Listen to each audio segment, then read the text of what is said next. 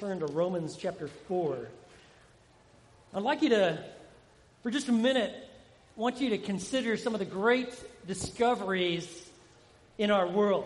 I mean, just for instance, think about how different your life would be if we had not figured out how to generate and use electricity and all the millions of devices that use electricity. I mean, just how different would today look? I mean, it'd be completely different. But of course, electricity is something that we use all the time. Or consider a guy by the name of Louis Pasteur in the 1860s. He was actually doing experiments with bacteria, and at that point, they didn't actually know where disease came from and how it got transferred. But he actually started looking at this bacteria and finding that these microorganisms, they actually transferred disease. And not only did he figure out how that the disease got transferred, he actually figured out how you could kill it, by using heat or a disinfectant. I mean, today we just kind of whip out the old... By the way, someone coughed when they came into church and shook my hand here. So, we do this because why? I'm not a germaphobe or anything like that, right? But we know that disease gets passed that way, and so we want to keep clean. Like doctors, surgeons, before them, they didn't clean their instruments or even their own hands. And billions of people died. Then there was a guy by the name of Alexander Fleming. He was the guy that came up with the first antibiotic, penicillin. Before that, you get these infections, things like strep throat. Guess what happened to you? You likely would die. Of course, antibiotics has changed and revolutionized our world. And you look at, in 1953, those two scientists that came up with DNA and actually discovered that double helix structure. I mean, even now we're just starting to realize how fascinating it is what DNA, not only understanding and discovering, but understanding diseases that someday may actually lead to cures for very significant issues that we're facing. And then there was X-rays. Anybody know when X-rays were actually developed? 1895. Think about how medicine has been transformed by that. Or just even like microwaves or microwave ovens. Some of us couldn't cook apart from a microwave oven, right? But now, it's just like, I can't live without one, right? Smartphones, all of these things, they have totally revolutionized our world. But the greatest discovery in the world actually revolutionizes our lives. The greatest discovery in the world is how a person could truly know God. And how is it that a person could truly experience and discover this amazing revolutionary truth? Well, if you want to know, all you need to do is open your Bibles to Romans chapter 4. If you want to experience the greatest discovery in the world, you're going to want to lock in to what's revealed in chapter 4, verses 1 through 8. And you're going to find that Paul, in his writing, as we're making our way through the book of Romans, he is going to cite Abraham and David. And he does so because he wants us to see the basis and the blessings of right relationship with God. First of all, let me just tell you the basis of right relationship with God. Look at chapter 4, verse 1. Paul writes, "What then shall we say that Abraham, our forefather according to the flesh, has found?" What did Abraham discover? What is the great discovery that Abraham made that totally revolutionized his life? Now, once you reference Abraham, if you come from a Jewish background, you instantly refer to Abraham as the father of faith. He was the one in which the people of Israel find their origins. In fact, God made a significant promise to Abraham. After he called him out of Ur of the Chaldees, he actually makes this promise. You can find it in Genesis chapter 12, verses 1 through 3. He says, "Listen, Abraham, I'm going to do this for you. I am going to make you a great nation. I am going to give you a land, and I am, through you and your family, going to bless all the families of the earth. I'm going to do that for you." Now, when you referenced Abraham, the Jewish mind automatically thought that Abraham was made right with God because he actually followed the law. He was made right with God because he was a righteous individual. He did what God would say, "I find you to be approving, and I approve you, and I'm declaring you right because you actually are righteous." Now, if you've been with us and we're going through the book of Romans, in chapter 3, where we spent last week, beginning in verse 21, Paul is saying something very different than that. In fact, if you weren't here last week, you need to probably go to the website and listen to this message because this is kind of the apex of the book of Romans. He said in verse 21, "But now apart from the law, the righteousness of God has been manifested." How God not only makes people right, but the actual act in which he does so. He says, that's been witnessed by the law and the prophets. Or look at verse 28. Paul writes, "For we maintain that a man is justified by faith apart from the works of the law." And if you were to ask people today, how was a person made right with God in the Old Testament? What would most people say? Well, they followed the law. They did what God had said, and therefore then God saves them. He makes them right. But is that what Abraham discovered? Well, he says in verse 2, he says, "For if Abraham was justified by works, he has something to boast about, but not before God." If Abraham is made right by his doing good works and following the law, you know what? He can brag about it, because guess who did it? He did it. But the most important question that you could ever ask is found in verse 3. "For what does the Scripture say?" I want you to make a mark by that verse, or maybe even underline that question. Paul doesn't say, what does the religious authority say? What does the tradition of Israel say? He says, but what does the Scripture say? That is the question that you need to ask. It's not what a church says or a particular denomination or a pastor or some sort of professor. And listen, I've said this before and I'm going to say it again. Don't you take my word for it. I will tell you, I give myself fully to the study of the Word to present to you exactly what the Scriptures say. I study it out in the original. I pray about it. I read a lot about it because I absolutely want to present to you the truth of the Word, whether it be popular or unpopular, whether it goes with the grain of society or literally cuts against it. But I'm telling you, I would never intentionally mislead you, but don't you take my word for it. You examine the Scriptures yourself. What does the Scripture say about how a person is made right with God? And look what he does in verse 3. He quotes Genesis chapter 15, verse 6. It says, "Abraham believed God, and it was credited to him as righteousness."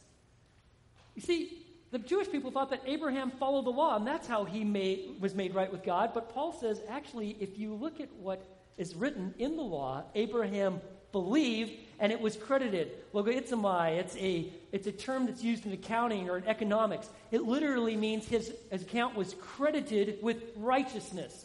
Now, let me give you a little background on Abraham. First of all, when he was born, his parents named him Abram, okay? It literally means exalted father. And God calls Abram, and I want you to go out of the Ur of the Chaldees, and I want to take you, and he takes him to this promised land, this land of Israel, and he makes him this great promise that you're going to be a blessing, and through your family, you're going to be a blessing to all the families of the earth. And that's all great and good. There's just one major problem. You know what the problem was? He married a woman by the name of Sarai, and he and Sarai could have no children. Every Father's Day, exalted father has how many children? 0. Okay? He doesn't have kids. And yet he's got this great promise. And he was a good guy. He followed God. He did what he's supposed to do, but didn't really live a perfect life. I mean, if you just read through the Old Testament, even though he would defeat enemies, when he felt like he was facing an army or a situation that this is certainly more than I can handle and probably more than God can handle, so he had a propensity to then break into lying. And he did it on multiple occasions. He wanted to trust God. He actually wasn't into idol worship and actually set all that stuff aside. But when it came time to a famine, he's like, you know what? I'm not sure how God's going to deal with this. I'm going to move down to Egypt. And he does. And he settles in with God's enemies. They're experiencing prosperity. That's what he did. He wasn't a perfect guy. And there's something else you need to know about Abram. He had a nephew by the name of Lot. What you need to remember about Lot is that Lot was a lot of trouble, okay? I mean, the guy, I don't know what your nephews are like, but I mean, he was so self-centered and very selfish, and it was always about him and like how Lot could get the best. And Abram worked with this guy. And even in so much of the situation is that Lot gets himself captured, and there is these battle of the kings. Lot is apprehended, and Abram goes after his nephew. And he goes after him, and he rescues him. And in Genesis 15, you find that Abram is he's about almost 85 years old. He's got this great promise that he's going to be this great blessing. He's going to have this great family. He has no kids. His wife is now through menopause. There's no hope. It's physically impossible. There's no way that we're going to have kids. That means my estate is going to go to my head servant, Eleazar, and he's processing this. In fact, he's asking God in Genesis 15 he's like, are you going to protect me? What's going to happen? Because these kings, they're going to get pretty mad, and they could destroy me. And then it's in this time where Abram's telling God in this vision, I don't have kids. And God says, I want you to look up into the sky. And I want you to see all the stars. Abram, can you count them? He says, God reveals to him, listen, I am going to give you, your descendants are going to be more than the stars of the heaven. And Abraham, it says, as recorded in verse 3 here in Romans 4, Abraham believed God, and it was credited to him as righteousness. He didn't believe that, God exists. Lots of people believe that God exists. Do you know that? Even the demons believe, and they know that God exists. But they're not believing in him. They believe that he exists. That's not what Abram was doing here. He literally believes in the Lord. He believes in Yahweh, the personal God. He trusts him. He has confidence in him. He takes him at his word. He has faith. He trusts that God is going to do what he says, and he believes personally in God. Now, if we were writing the story, we would probably kind of do it a little bit differently. We'd have man, this is really cool. Abram believes God, God takes him to the promised land, and God blesses him. And we like this. We like the idea, we obey God, God blesses us. That's how it works. We feel pretty comfortable with that system. But God doesn't want some sort of arrangement where okay, you obey me and I do good things for you. God wants depth. He wants relationship.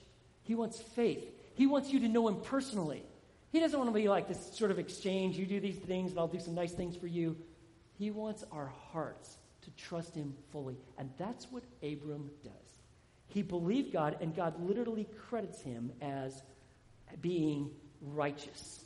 And that's really what happens in the Old Testament. How are people made right with God? Through following good works? No. By the way, when did the law come about? 600 years after Abraham. The law wasn't even around.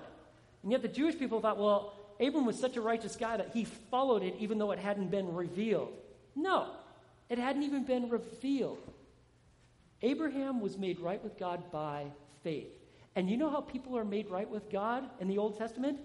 By faith in God. In fact, when God gives the law shows that we're sinners, that we have missed the mark, that we're selfish, that we really don't want God to be the center of our lives. All of that is sin. And at the same time, it's through their sacrifices that starts showing them that the one who really will make things right with me is a Messiah, who will be a perfect lamb. And there are prophecies that start coming, like Isaiah 53, that he's going to be pierced through for our transgressions. Or you got Micah that actually says he's going to be born in Bethlehem. Or Zechariah, and they're going to look upon him whom they've pierced.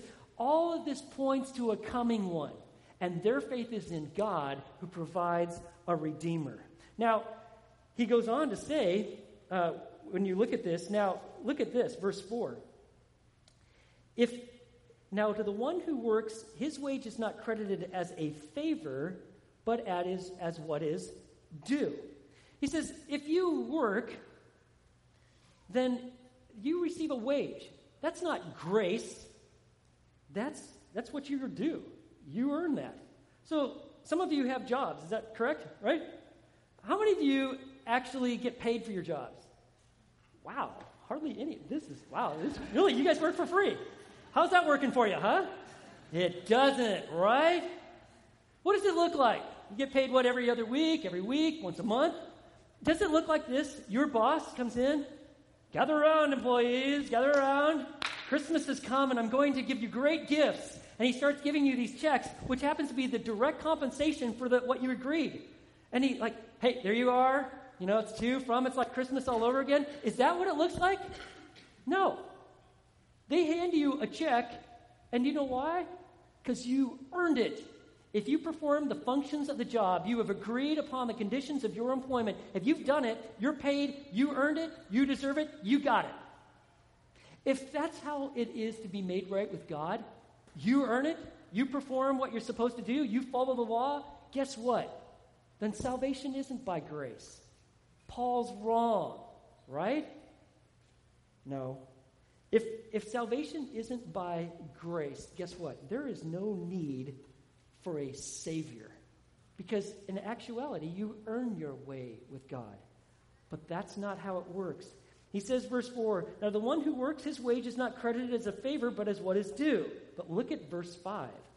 But to the one who does not work, but believes in him who justifies the ungodly, his faith is credited as righteousness. The one who does not work, that is the one, if they will believe in God, they take God at his word, they believe in Christ. Do you know that as an ungodly person, you are literally declared right with God? All the righteousness of Christ's perfect life is actually put under your account because God is the one who has done the work, not you. And this is exactly what Jesus said. Jesus said, you know what? I have not come to call the righteous to repentance, but sinners. You remember that? I've not called the people that have cleaned up their act and they look like they're real self-righteous and they got it all together. I've come to call the ungodly. I've come to call sinners. I've come to call those who have missed the mark, those who have walked away from God, those who treat God poorly, those who blaspheme his name, those who live unrighteous, ungodly lives. I've come to call them, and I'm going to accomplish their salvation. You see, this is the great promise of the gospel, that God justifies the ungodly. When you receive money, it's for one of two reasons. You either earned it or it was a gift to you, right? You either earned it and you were paid off, or it was a gift. It didn't matter what you did. You could have been the most horrible grandson, but your grandmother gave you money. You remember that? Why? It was a gift from her heart to you. You need to know that salvation, justification, to be declared right with God, redemption, it's a gift. You can't purchase it. You can't earn it. You can't keep it through your good works. You can only receive it. And what God does with Abraham is he establishes, this is how you relate to me. I take the initiative, and I'm the great provider. You receive by believing. I am going to provide you the riches of relationship with Christ, but all you do is you believe. You let that sink in, because that goes counter to what most people think. They think you've got to earn it and you've got to keep it. Now, when he says, but to the one who does not work, don't think that God is esteeming laziness, like, oh, God likes really lazy people. Actually, he addresses those issues, like in Proverbs and some other places in the New Testament. But what he's saying, when it comes down to relationship with me, it's all about my grace. I provide it fully and completely. I initiate, I provide, you merely trust, and you receive. And he says he justifies the ungodly. So you don't come to God and say, man, the reason you ought to let me into your kingdom is because I've really cleaned up my act. You hear people talk this way, especially like at funerals. Man, they were really a good person. They did a lot of nice things. They were really faithful in their church attendance. And what they're doing is they're saying those activities warrant that God ought to let them in, that God ought to make sure that they're going to be in his presence forever. You need to understand that has nothing to do with your salvation. It's not about how good you are. In fact, it's about how great God is in providing your salvation. And you may be wicked and ungodly. If you are, I've got really good news for you. Christ has paid it all.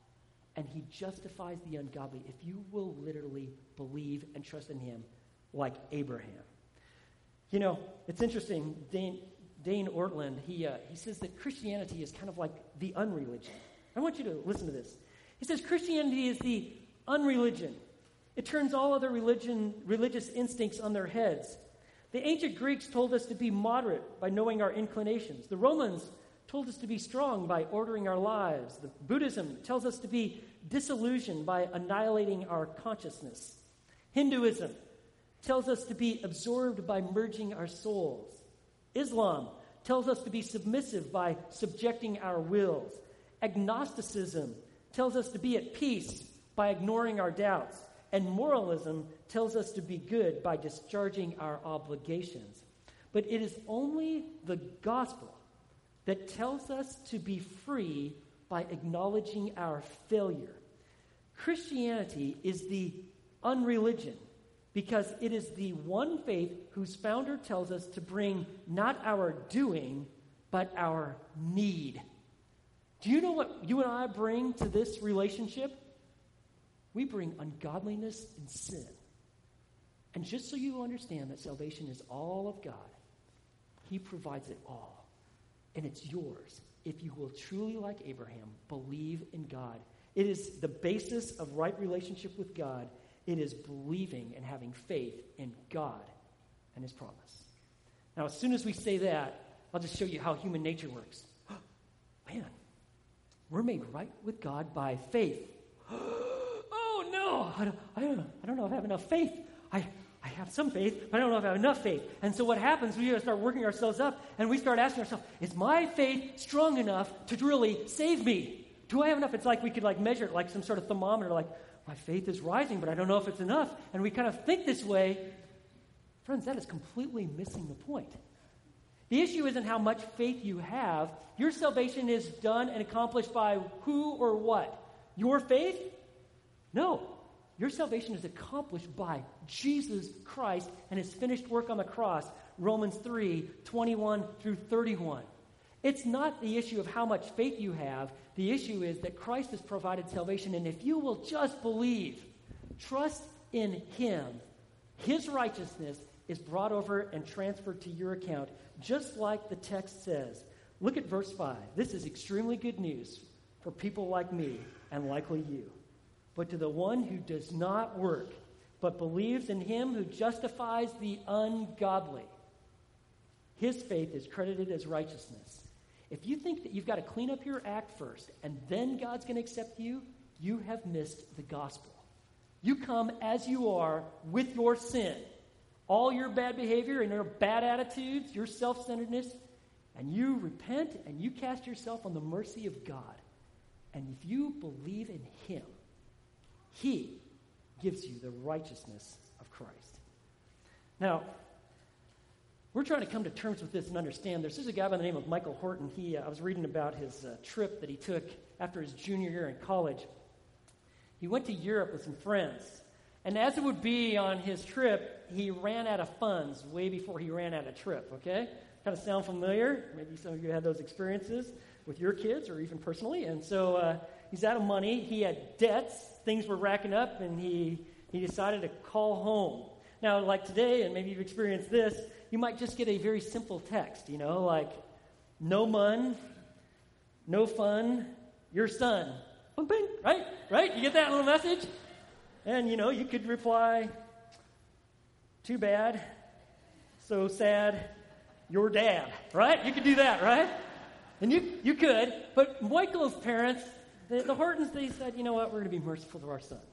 And so what they did is they actually wired a bunch of money into his account so he could pay off his debts. In fact, they gave him extra for him to live on to actually finish his trip. And he talks about this experience, and listen to what he had to say.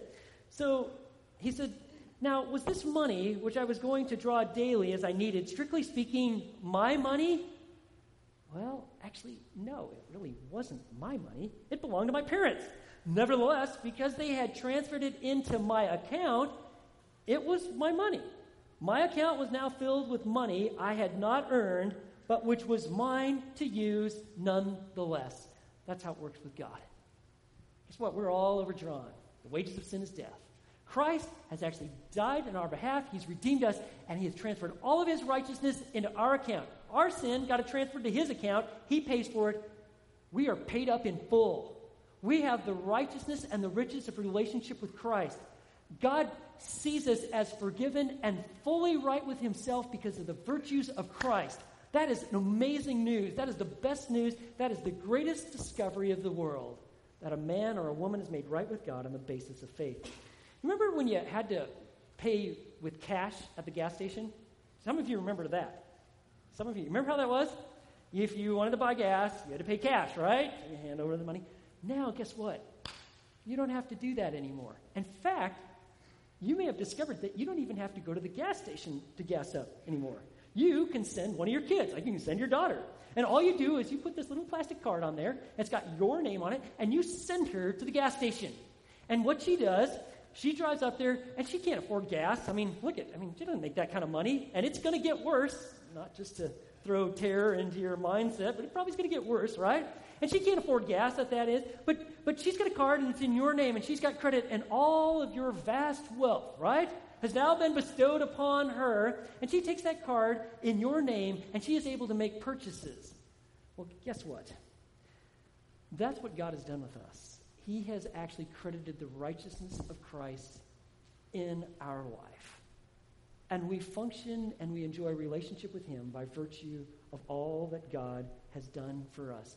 Do you know the basis of right relationship with God is? It's having faith in him. In the Old Testament, they were looking to one. Even their sacrifices that were made were always pointing to one who was going to be the once-for-all sacrifice. They were symbolic and they're representative, and they were looking forward. But do you know, for us, in the New Testament era, we're looking back to the perfect sacrifice that was made by Christ. And you and I are made right with God when we have faith in him, when we truly, genuinely believe in him. But let me just tell you also some of the blessings. Not only is that the basis of how we're made right with God, but there's significant blessings. And what Paul is going to do now is that he is going to reference David. Now, in Jewish law, you could prove something by having 2 or 3 witnesses. And remember in 3:21, Paul says both the law and the prophets, they actually witness that a person is made right with God on the basis of faith. So he shows us from the law, Genesis is the first book of the law is the first 5 books. He shows us from Abraham's life, you're made right with God by belief. Now, he is actually going to show us from David, who's referred to as a prophet in the New Testament, and he's going to show us that David himself understood this principle and received the blessings of being made right with God by faith. So look what he says, verse 6. Just as David also speaks of the blessings on the man to whom God credits righteousness apart from works. Now, who's David? David is Israel's greatest king. I mean, this guy was awesome. He not only established the kingdom, he expanded it, he established peace, he actually established the city of Jerusalem, he actually brought the Ark of the Covenant. He is the one who received the promise that from you the Messiah is going to come. You're going to have a son that will reign forever. Man, he was an awesome king. If anybody could be bragging, it would certainly be David. But when I say David's name, you're like, yeah, I remember all that king stuff. I remember the great things, yeah. But there's a few other things that I remember about David's life. He was also a really bad guy. He committed adultery with one of his best guy's wives, and then to cover it all up, he conspired to have that guy murdered. You know, if anybody was a guy who was a significant sinner, David would qualify. And David, after he was confronted with his sin, he became completely broken before God. And in his great humiliation, he wrote Psalm 51 and Psalm 32. If you want to see what brokenness before God looks like, just read those Psalms. And in Psalm 32, he actually begins by establishing that he knows that man is made right with God on the basis of faith. And that God provides significant blessings for those, not because their life is perfect, but because God is perfect. And so in Psalm 32, he starts writing about how blessed this kind of person is, and that's what you find in verses 7 and 8. Right after verse 6, when he speaks of David, he had also found that God credits righteousness apart from works, he starts quoting Psalm 32, verses 1 and 2.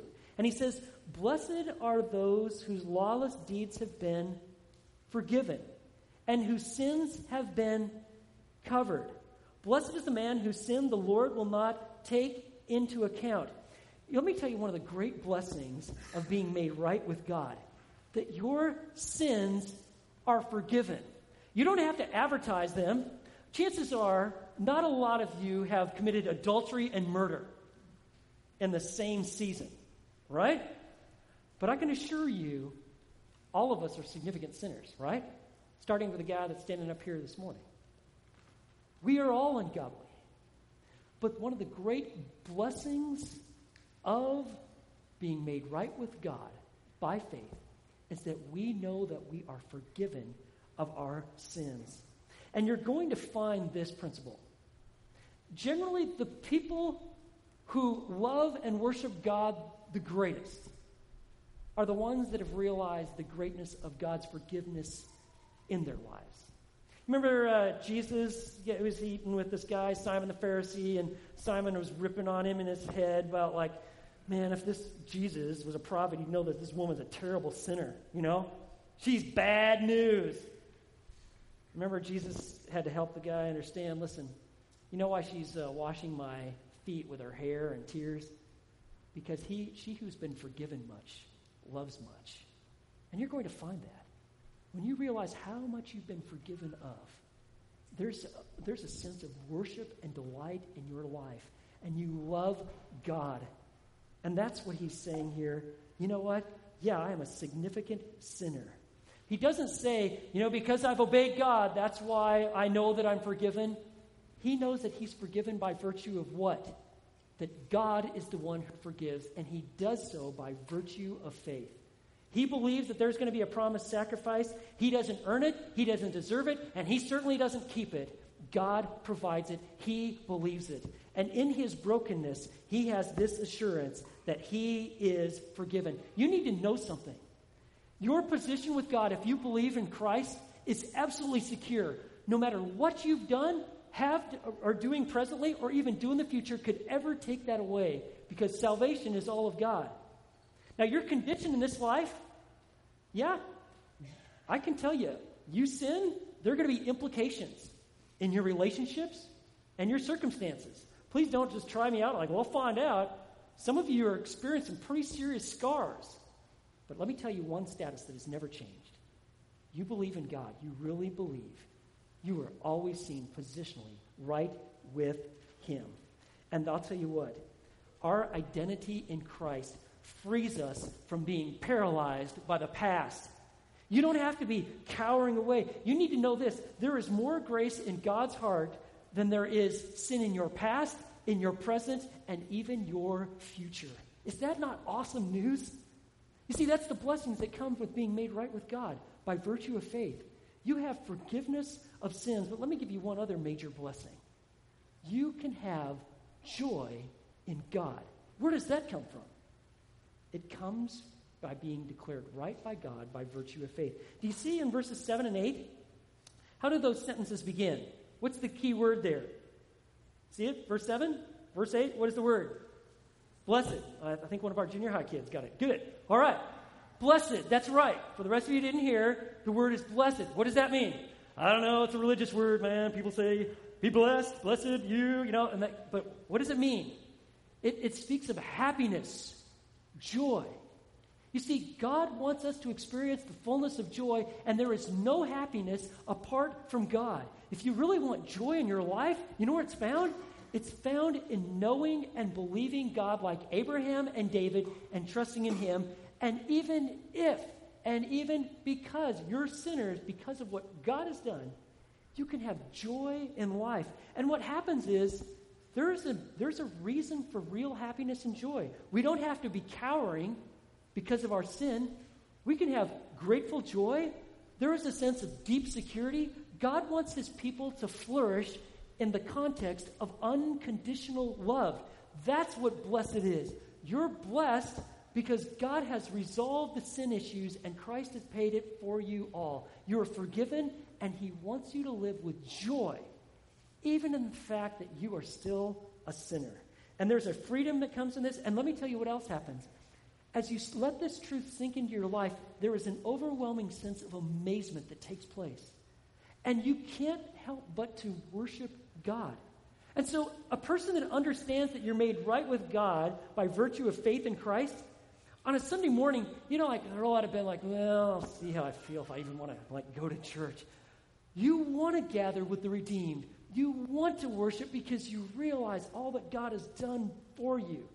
You want your life to be worship unto him because, after all, he's freed you and released you. He has forgiven you and he has given you joy. And friends, that is the greatest discovery in the world. When you realize that God has made a way for you to be right with him by virtue of you placing your faith in Christ. It leads to forgiveness of sins. You're completely forgiven. God never sees you in your sin, always in his Son, and it leads to great joy in life. Friends, that is the greatest discovery of the world. Do you remember in the fall of 2010, it was an event that really just gripped the world.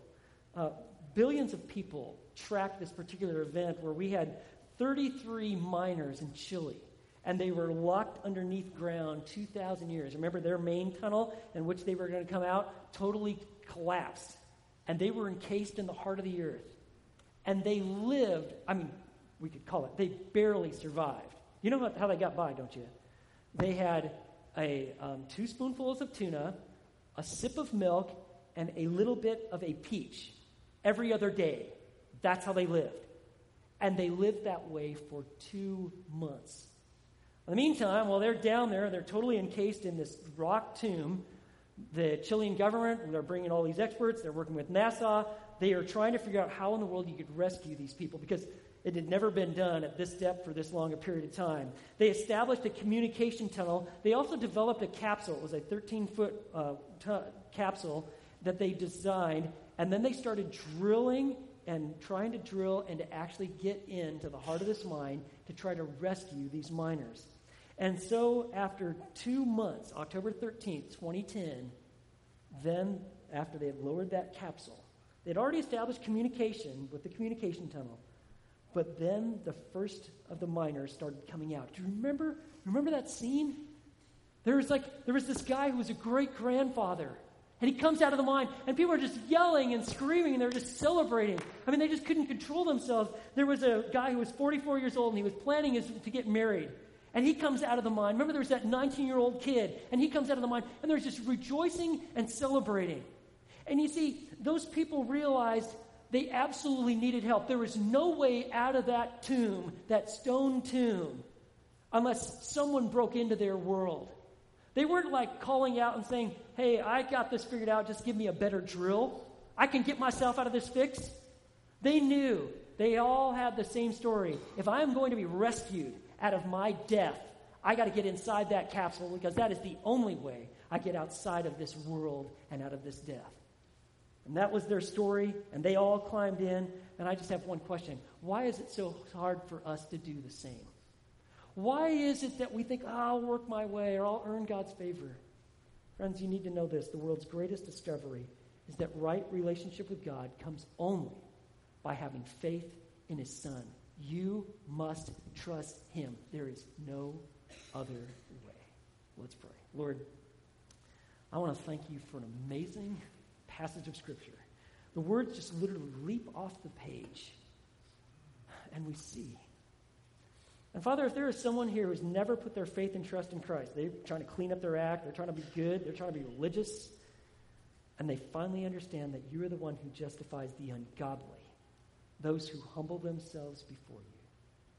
Would they simply pray with me and say, God, I get it, and I turn from my sin and my self-centeredness, and I trust in Jesus. I believe in him, and I receive his righteousness. Take control of my life. Fill me with your presence. And for all of us who know you, may our hearts thrill with the great news that we are made right with you by virtue of faith. That we would find our hearts worshiping and exalting, and our lives and our relationships changed because you've changed us from the inside out.